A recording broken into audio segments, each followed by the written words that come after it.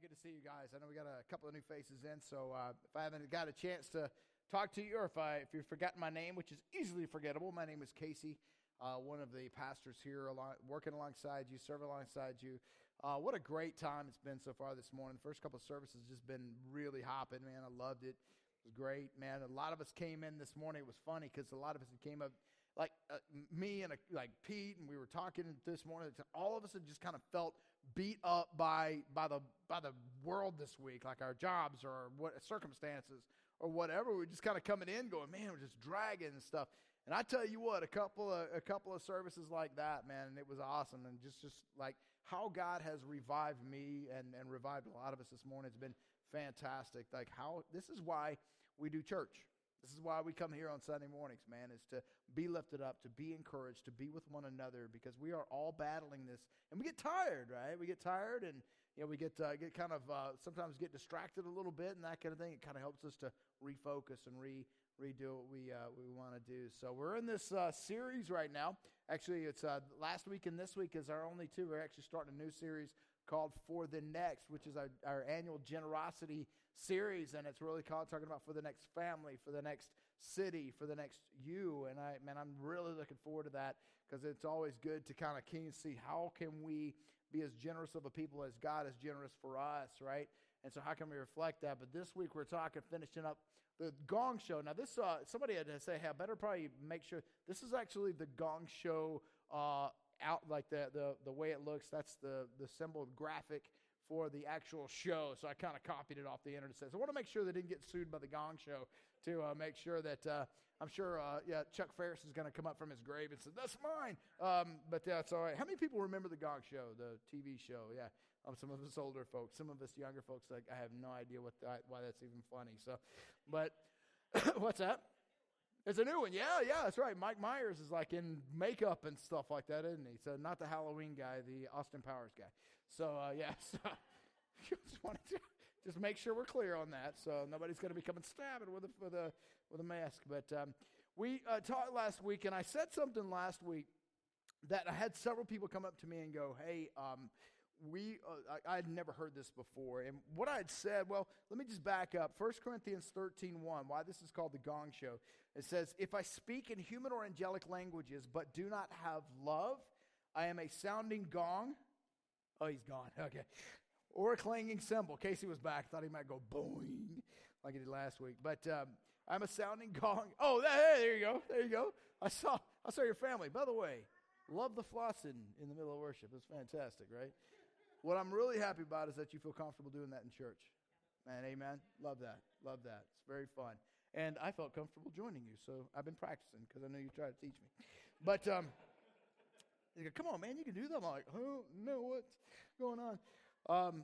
But it says, it says, if I speak in human or angelic languages but do not have love, I'm a sounding gong or a clanging cymbal. And I said something last week, and so what we're trying to do is help people see where is the gong going off. If we're like the Gong Show, if you're not doing the things that are entertaining or whatnot, they gong you off. Well, in our world, like, what does it look like for us to be able to see where am I off base in my love and that kind of thing? Like one of the things that I had really mentioned, like I talked about it last week, I want to really emphasize it, is that I don't freak out about a whole lot of stuff. I don't lose sleep about a lot of things. I don't lose sleep. Oh no, do we have enough money? Oh no, do we have enough, do I have enough people serving and volunteering? I mean, I don't really like crazy. I mean, I feel like God's going to lift up people that can serve in parking lot in Kid City and all that kind of stuff. I'm not worried about any of those things. I'm not worried that the monitor's out again this week. We think we've got it figured out. There's this junction box that's way out of my league. I have no idea, but some of these techie guys know what's going on and stuff like that. So we should have that back up and running next week. So I'll have to make sure that I point to any scripture that's on the screen. I don't worry about that stuff, right? But if anything keeps me up at night, if anything gives me pause or makes my heart skip a little beat, it's the fact that we could lose our love. Like that's a big deal to me. Like it's a huge deal to me. People walk into this church for the first time and they go, man, dadgum, this place, man, you guys loved me when I walked in, right? And as God loved us, we love other people. It's kind of how it works. Amen? It's a crazy, wild thing to be thinking like that. But I want us to understand, like that's the thing that will make me like freak out. I will be absolutely devastated if we lose our love. And what we talked about last week was how Jesus judged the church in Ephesus in Revelation when he says, hey man, I see all the great things that you do, all the churchy stuff, all the great ministries, and you really do a lot of things and you persevere even through persecution, but I have this against you. You have lost your first love. Man, and it breaks my heart to think that if it could happen to a church like Ephesus that Paul wrote to and was encouraged by, it could happen to anybody unless we look out for the gongs and the clanging cymbals. Amen? And so I want us to be thinking through those kinds of things. But last week, I talked about something, and I had a lot of people come up to me and they go, man, alive, I'd never heard that before. Explain that to me. Talk to me about that. And I said that the opposite of love is fear. Most people think the opposite of love is hate. But that's not the case in Scripture. And this is something that really kind of messed with some folks last week. And I want to unpack that some and tell you why I've talked about that. I did a sermon a couple of years back, and we've got a lot of new people in the church now. And so I want to kind of talk through that. The opposite of love is fear. And the reason I say that is what Paul wrote to Timothy in 2 Timothy 1:7, Timothy being a young pastor, Paul being his mentor. He says to him, he says, for God has not given us a spirit of fearfulness, but one of power, of love, and sound judgment. Now understand this word right here, this spirit of fearfulness is the kind of fearfulness that goes along with someone having very poor self-image, very poor confidence, very poor, like those kinds of things. By the way, self-image, self-esteem, that's jacked up and whacked out. I'm just telling you straight up. We do not need to have self-esteem. We need to have esteem that comes from God. Amen? And I want us to like totally throw that stuff out. If you're looking for esteem that comes from yourself, I know it's in me. I don't want esteem to come from there. I want esteem to come from God who is in me. Amen? That's how this works. He calls me. We just sung it. I'm no longer a slave to fear. I am a child of God, right? I mean, that whole, man, you read the lyrics to that song. It's amazing to what the script, and we didn't even plan that. That was awesome. Like we just said, I thought, they started singing it this morning. I'm like, hey, that sounds like the sermon. Let's just forget the sermon, just keep singing the song. Is that cool? Everybody like, hey, yeah, that'll work. But that's what Paul said to this spirit of a lack of confidence, a lack of swagger, to be honest with you, in the Lord. You guys know that I am a big fan of rap music and heavy metal, which is God's favorite style of music, right? That's biblical. It's in Hezekiah 9:4. You read it yourself if you want to. But that is, I love our church, man. But that is God's favorite. So if it's God's, I figured I'd just join in with him. But my favorite, it's not my favorite song. It's not even my favorite rapper, but it's my favorite line of any rap song out there. It's by a guy named Cash Hollister, and he's got a song called Lay It Down. He says, I'm mislabeled as cocky, but man, I'm just quick to brag I'm a savior. Where do you think I get my swagger from? Right? Amen? And that's how we're supposed to approach this. We're not supposed to be, oh, man, people are going to think I'm stupid. Oh, man, people are going to think I'm a non-intellectual. Oh, man, nobody's going to listen to me because I don't got no money. I got no influence. I got no power. Now, who's going to listen to me, right? And God's like, you're my child, right? You're royalty. You're about to inherit a kingdom from the King of Kings and the Lord of Lords, right? And so why in the world would we walk around going, oh, shoot, nobody's going to listen to me. Oh, shoot, I got this circumstance. Oh, shoot, I'm a felon. Oh, shoot, I'm an addict. Oh, shoot, I'm a divorcee. Oh, shoot, I'm this. Oh, shoot, I'm that. No, you're a child of God. Don't sing it, believe it, right? It's not just a song we sing. Romans 8:15 says, for you didn't, this is Paul writing to the church in Rome, for you did not receive a spirit of slavery to fall back into fear, right? But, everybody say but you received a spirit of adoption by whom we cry out, Abba, Father. We are adopted, right? He has called us not out of a spiritual orphanage into his home. This is an amazing thing. John writes in the New Testament in 1 John 4:18, there is no fear, and this fear, like the first two fears were like the fear of the confidence and fear like, oh, I'm nothing, and fear like that kind of thing. This fear is like, oh, no, the demons are out there. What are we going to do, right? Their fear, like a genuine, like, oh, no, I'm being attacked. Oh, no. Hey, by the way, if you're being attacked like the rest of us, that means you're doing something right. You know that, right? If the devil's not worried about you, that means you're just not really impactful for God's kingdom. But if you're helping take that kingdom away from the enemy, then he's probably going to mess with you a little bit. I'm just saying, man, this is what is written in Scripture. Don't be surprised by that. Is that cool? Came in this morning kind of beat up a little bit, and I thank Pete and the worship team for helping to lift up. I thank you guys for helping to lift up. It's been a great morning, amen. Been awesome. But we all go through it, right? But it's not that this kind of fear is like this, oh no, the demonic, oh no, I'm so scared of that. Listen, if Jesus is in you and he's in me and he's in us, the enemy has no bearing or power on you. You understand that, right? Can he mess with you? Can he influence you? Can he jack with you? He could try, and sometimes we let him when we get weak. But I'm just saying, there is no power in Satan that has over us. Thank you guys for serving at Maple Leaf. Love you. Give the Rawls a hand. Thank you. Awesome. Love it. That's why we serve, man. We got new people that come in because, hey, I saw you guys out there, Frontier Days, saw you guys out there, Trunk or Treat, saw you guys out there, all this kind of stuff. Cool. Revelation 21. Oh, wait, let me finish. There is no fear in love. Instead, perfect love drives out, not hate, but he drives out what? Fear. Because fear involves punishment. So the one who fears has not reached perfection in love. This is why Jesus is so emphatic and say, look, yeah, I have this against you, church in Ephesus. This is what you lost, right? When we lose our love, we lose our protection, right? We lose our armor against the evil one. But if that's not enough to understand that the opposite of love is fear, check this out. And this is what blew my mind. Revelation 21, in verse 5 through 8, Jesus is making everything new. And then he says to John, who's writing this down, then the one seated on the throne said, look, this is John actually observing what he said, look, I'm making everything new.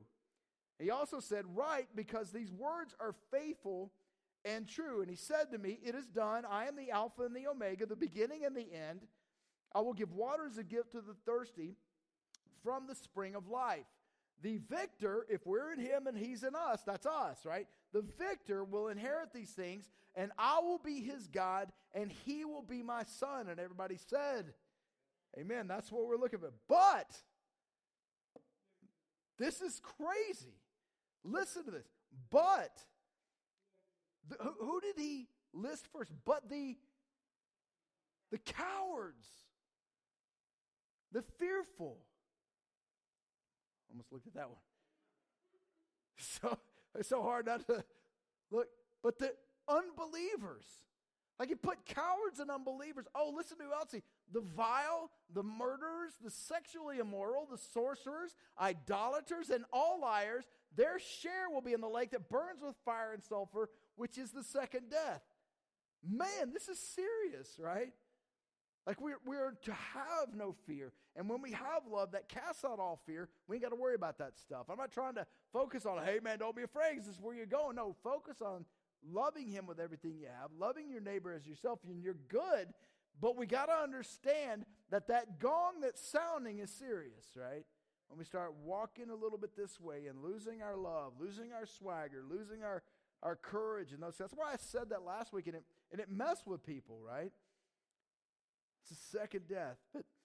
So I wanted to explain that, like why I said that the opposite of fear is love, because people were rocked by that for a second. I didn't recognize, just sort of said it and kind of moved on, but like, hey, what did you mean by that?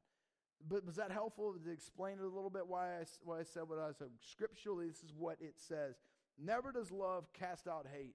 It's kind of weird, not scripturally, that I can ever see. It is always casting out fear. And you realize that the command to be courageous, the command to have no fear, the command to buck up and those kinds of things is commanded in some form or fashion in that way over 365 times in the Bible, one for every day, meaning that is the most frequently commanded command of all Scripture. Wow. That's an incredible thing. So God is serious about us not being fearful, but having a spirit of power and of love and of self-discipline. And everybody in here said, Amen. So with that, listen to John 14. John 14 is a very powerful chapter in Scripture. I highly recommend John 14 and John 15 being read in the lens of, hey, what does it mean to be a disciple of Jesus? And I'll explain that here in a second. But John 14 is very powerful. He says that in John 14, we talks about the Trinity and the roles of the Father and the Son and the Holy Spirit. Talks about Jesus' own deity when he identifies himself as equal to that of the Father. It talks about the devil and his role and that kind of thing. Why we must love God and that we are to live our lives, like how we are to live our lives as followers of Jesus. It's a very powerful, action-packed, very practical, but also very challenging chapter in the Bible. So let me read that to you. Before I do that, let me take a quick sip. I'm starting to get a little bit dry. Is that cool? Better. Now I can scream again. All right. John 14. I'm going to read you the whole chapter. And this is, Jesus is about to be crucified. He's about to resurrect from the dead. He's about to be ascended into heaven. None of that's happened yet, so he's kind of preparing his boys for that, right? So listen to what he says. He says, starting in verse 1, your heart must not be troubled. Believe in God, believe also in me. In my Father's house are many dwelling places. If not, I would have told you. Yeah, I'm going away to prepare a place for you. Now, this is marriage language that was culturally the way they did it in the first century Jewish tradition, right? So what they would do is that, this is how this works, and has all kinds of other things with it. It comes to communion and that kind of thing, that the husband-to-be would come up to the wife-to-be and say, hey, girl, would you marry me, type of thing? Give her a glass of wine. If she took the glass of wine and sipped it, right, he would say, awesome, thank you for agreeing to marry me. Then he would go back to his father's house, build an addition to his father's house, and when the father said, hey, that addition is ready for your new bride, then the husband-to-be would go get his bride. And sometimes this took a year or so, sometimes to construct. So it wasn't like this regular, like a Western type of engagement. It was and this is marriage language. So when Jesus in Revelation comes back as a groom for his bride, this is what it's talking about. When he talks to his disciples and he gives them the wine, and this is the same language. And so it's like so many different things that are going on. And that's why, man, when you start talking about this marriage language, because this is what he's talking about. The groom is going to go prepare a place for his bride, which is the church. Does that make sense? All right. If I go away and prepare a place for you, I will come back and receive you to myself, so that where I am, you may be also. You know the way to where I'm going. Lord, Thomas said, and everybody gives Thomas a hard time for being the doubter. I think he's a lot more of just a question asker a lot of times. And he's just saying, hey, I just don't want to get hurt. When Jesus died, people were like, Thomas, man, you got to believe me. He goes, nope, not until I see his holes in his hands and his side, right, and his feet. Thomas said, we don't know where you're going. How can we know the way? Well, Jesus told him, I am the way, the truth, and the life. No one comes to the Father except through me. A lot of people are like, well, that's kind of intolerant. No, I think it's kind of simplified, right? Like Jesus says, hey, you don't have to guess, right? He didn't say, I'm one of the ways. He didn't say, I'm a good way. He says, I'm the way, the truth, and the life. If you know me, you will also know my Father. From now on, you do know him and have seen him. Lord, said Philip, show us the Father, and that's enough for us. Now listen to this answer that Jesus says, how he responds. Jesus said to him, have I been among you all this time without you knowing me, Philip? Like he's saying, you're asking for me to show you the Father, and he responds by saying, don't you know me? I mean, he's equating himself with the Father. He's saying, me and the Father are the same. I've sitting there and told you, you've seen him. A lot of people say, oh, Jesus never claimed to be deity, never claimed to be God. Yeah, he did. He did it right here. He did it with a woman on the well. He did it when he read the scrolls in the temple. I mean, all these times he did it, right? But we can never say he never claimed that. And a lot of people have claimed to be God, but he's the only one that rose from the dead. So I'm going to believe that guy. Amen. Lord, said Philip, showing the Father that's enough for us. Jesus said to him, have I been with you all this time without you knowing me, Philip? The one who has seen me has seen the Father. How can you say, show us the Father. Don't you believe that I am in the Father, and the Father is in me? The words I speak to you, I do not speak on my own. The Father who lives in me does his works. Believe me that I am in the Father, and the Father is in me. Otherwise, believe because of the works themselves. I assure you, the one who believes in me will also do the works that I do, and he will be given greater works than these, because I am going to the Father. Whatever you ask in my name, I will do it so that the Father may be glorified in the Son. If you ask me anything in my name, I will do it. This is not prosperity gospel. This is not rubbing the Bible and getting 3 wishes from Jesus. This is when we are in him and he is in us, we're going to want what he wants for us, so when we ask for it, he's going to give it. Does that make sense? It's really that kind of simple. A lot of people use that and abuse that scripture, but it's just not. That's prosperity stuff is out the door. Verse 15, and this is where it gets real. If you love me, you will keep my commands or obey my commands. Wow. How many people come? I guarantee you 99% of the people that come to a church on Sunday morning says, man, I sure do love me some Jesus, right?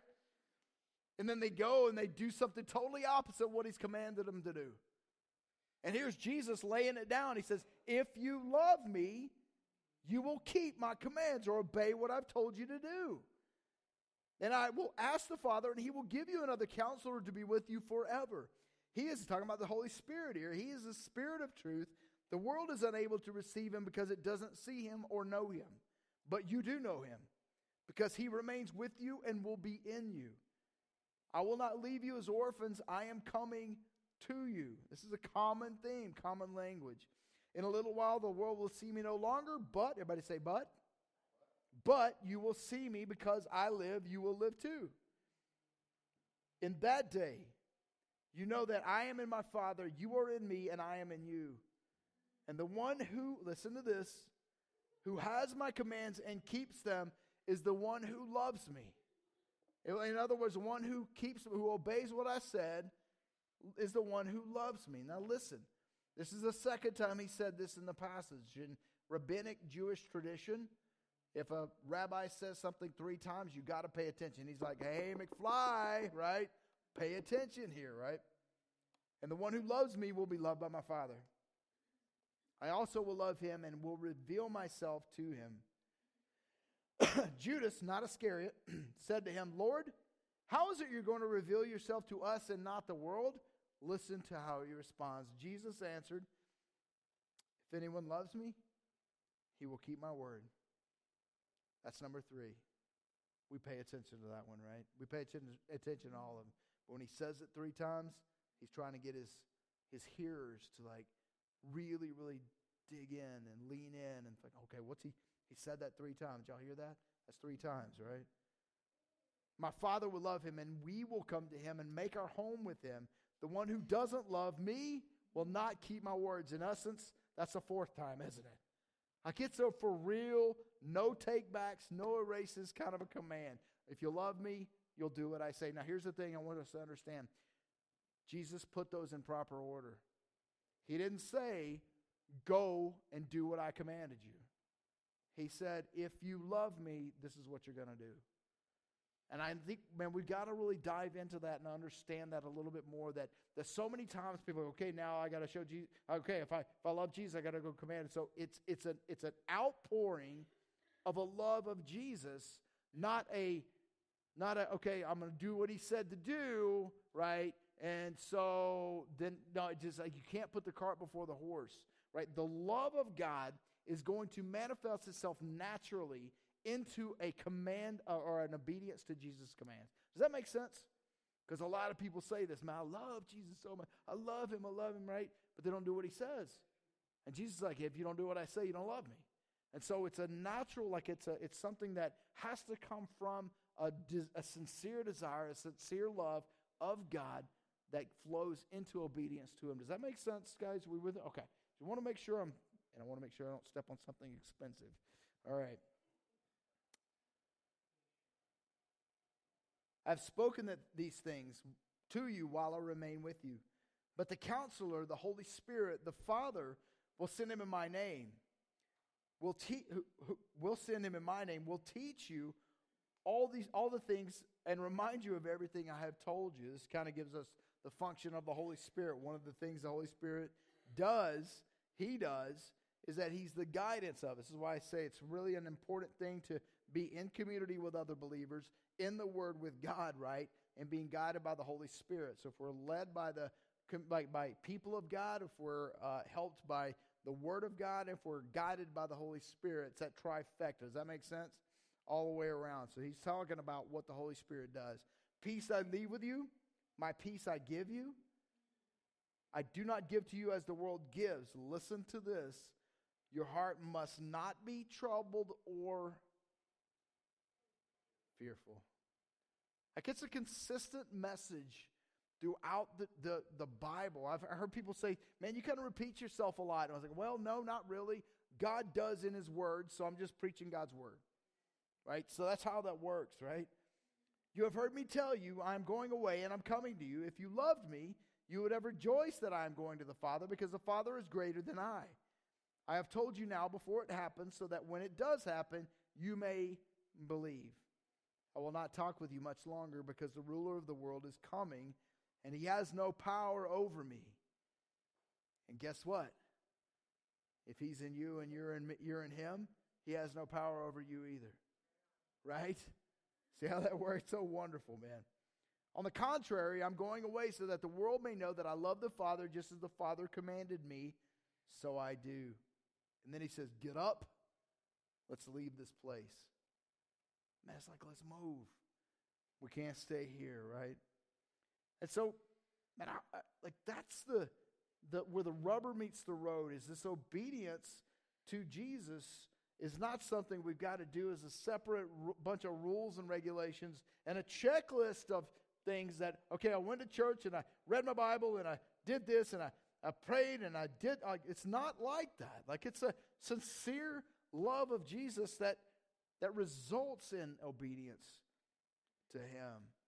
And I don't ever want us to put the cart before the horse. And if we do that, guys, we'll never lose our love.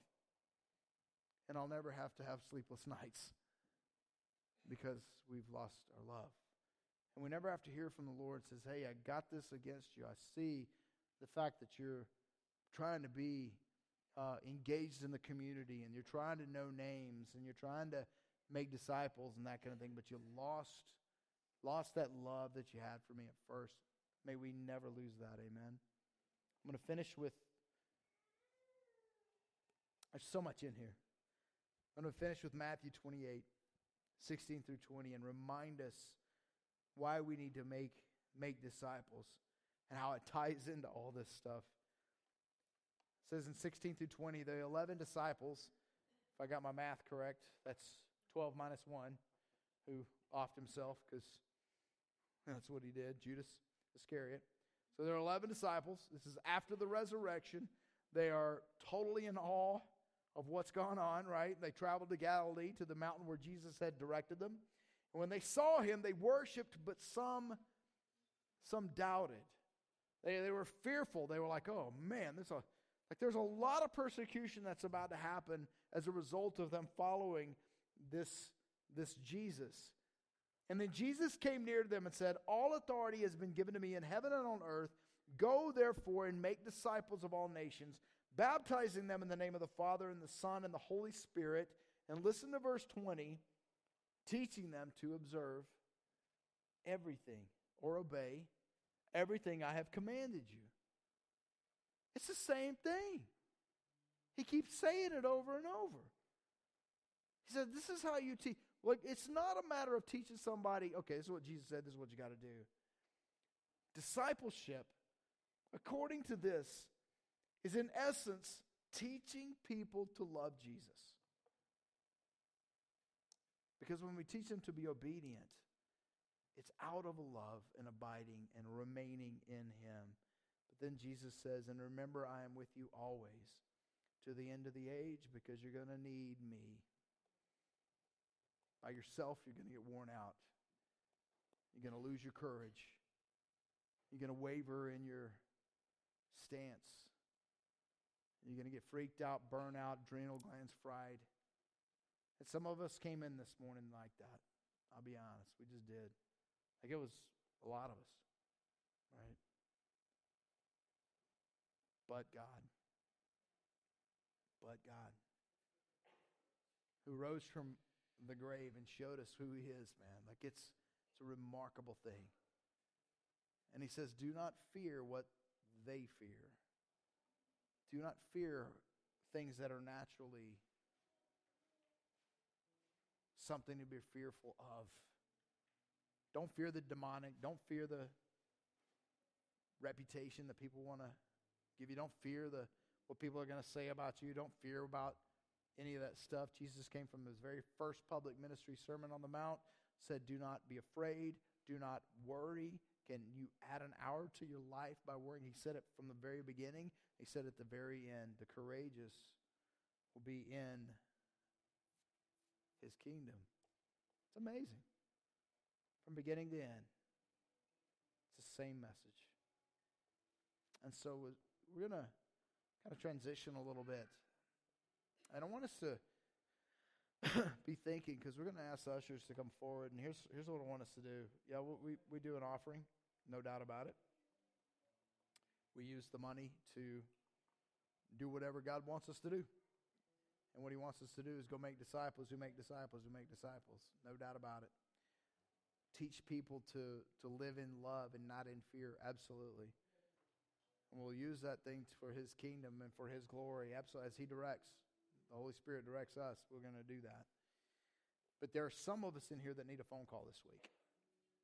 They need somebody to reach out to them and encourage them, because we've been living in fear. And you didn't know how to articulate it, but all of a sudden now you got rocked. I had some people got really rocked in the second. So I don't know what happened. It must have been something the Holy Spirit just kind of descended and did his thing. But people got rocked, man. Now, I hope that they put that on a Connect card, because they need phone calls. I had no idea I was dealing with that, man, until that words that Jesus had spoken just sort of came and convicted, right? And I love that. But now we got to do something about it. So if we're living in fear, if we're living in discouraged, if we're living in defeat, as we don't have to. This isn't something where hey, you got to fake it till you make it, and it's going to be good. It's like, what would happen if you turned your life over? Some of us have never actually really done that. Actually turn your life over to Jesus. And have a genuine love with him and for him. And out of that, you say, man, I get to do what he's commanded me to do because I'm his kid. Right? I'm his child. Man, how cool is that? That we're royalty that get to inherit a kingdom. I mean, you get to go help other people become royalty too. It's not something that you have to have offspring to be royalty. This isn't like the King and Queen of England and Meghan Markle, who's pregnant, by the way. Yahoo News. Just found out this morning. I was like, really? No. No, I wasn't. I love our church. It's not like that kind of royalty, man. It's a royalty that never ends. The kingdom of England will go away. All that stuff is going to be gone. Everything's going to be made new, but the kingdom of God will never end. And so, as we pray this morning, as we give this morning, that's what we're going to give toward. And so, Father, we love you. And Lord, here's the thing. You've made it very clear about how we're supposed to live our lives with great swagger that comes from you, with great confidence. We know, you know what we've done, Lord, and you know who we are. But in you, you've said that we can go boldly before your throne, confidently in front of you, through Jesus. And so, God, as he is in us and we are in him, may we learn what it means to love. And as a result of that love, what it means to be obedient in everything. And God, may you take these tithes and these offerings, and may you take these Connect cards that probably have some painful outreach in them. And may you take this, may you bless it, may you Use it for your kingdom, and may you guide us in how we're supposed to spend it. This belongs to you in the first place, and we're amazed you don't demand it all back.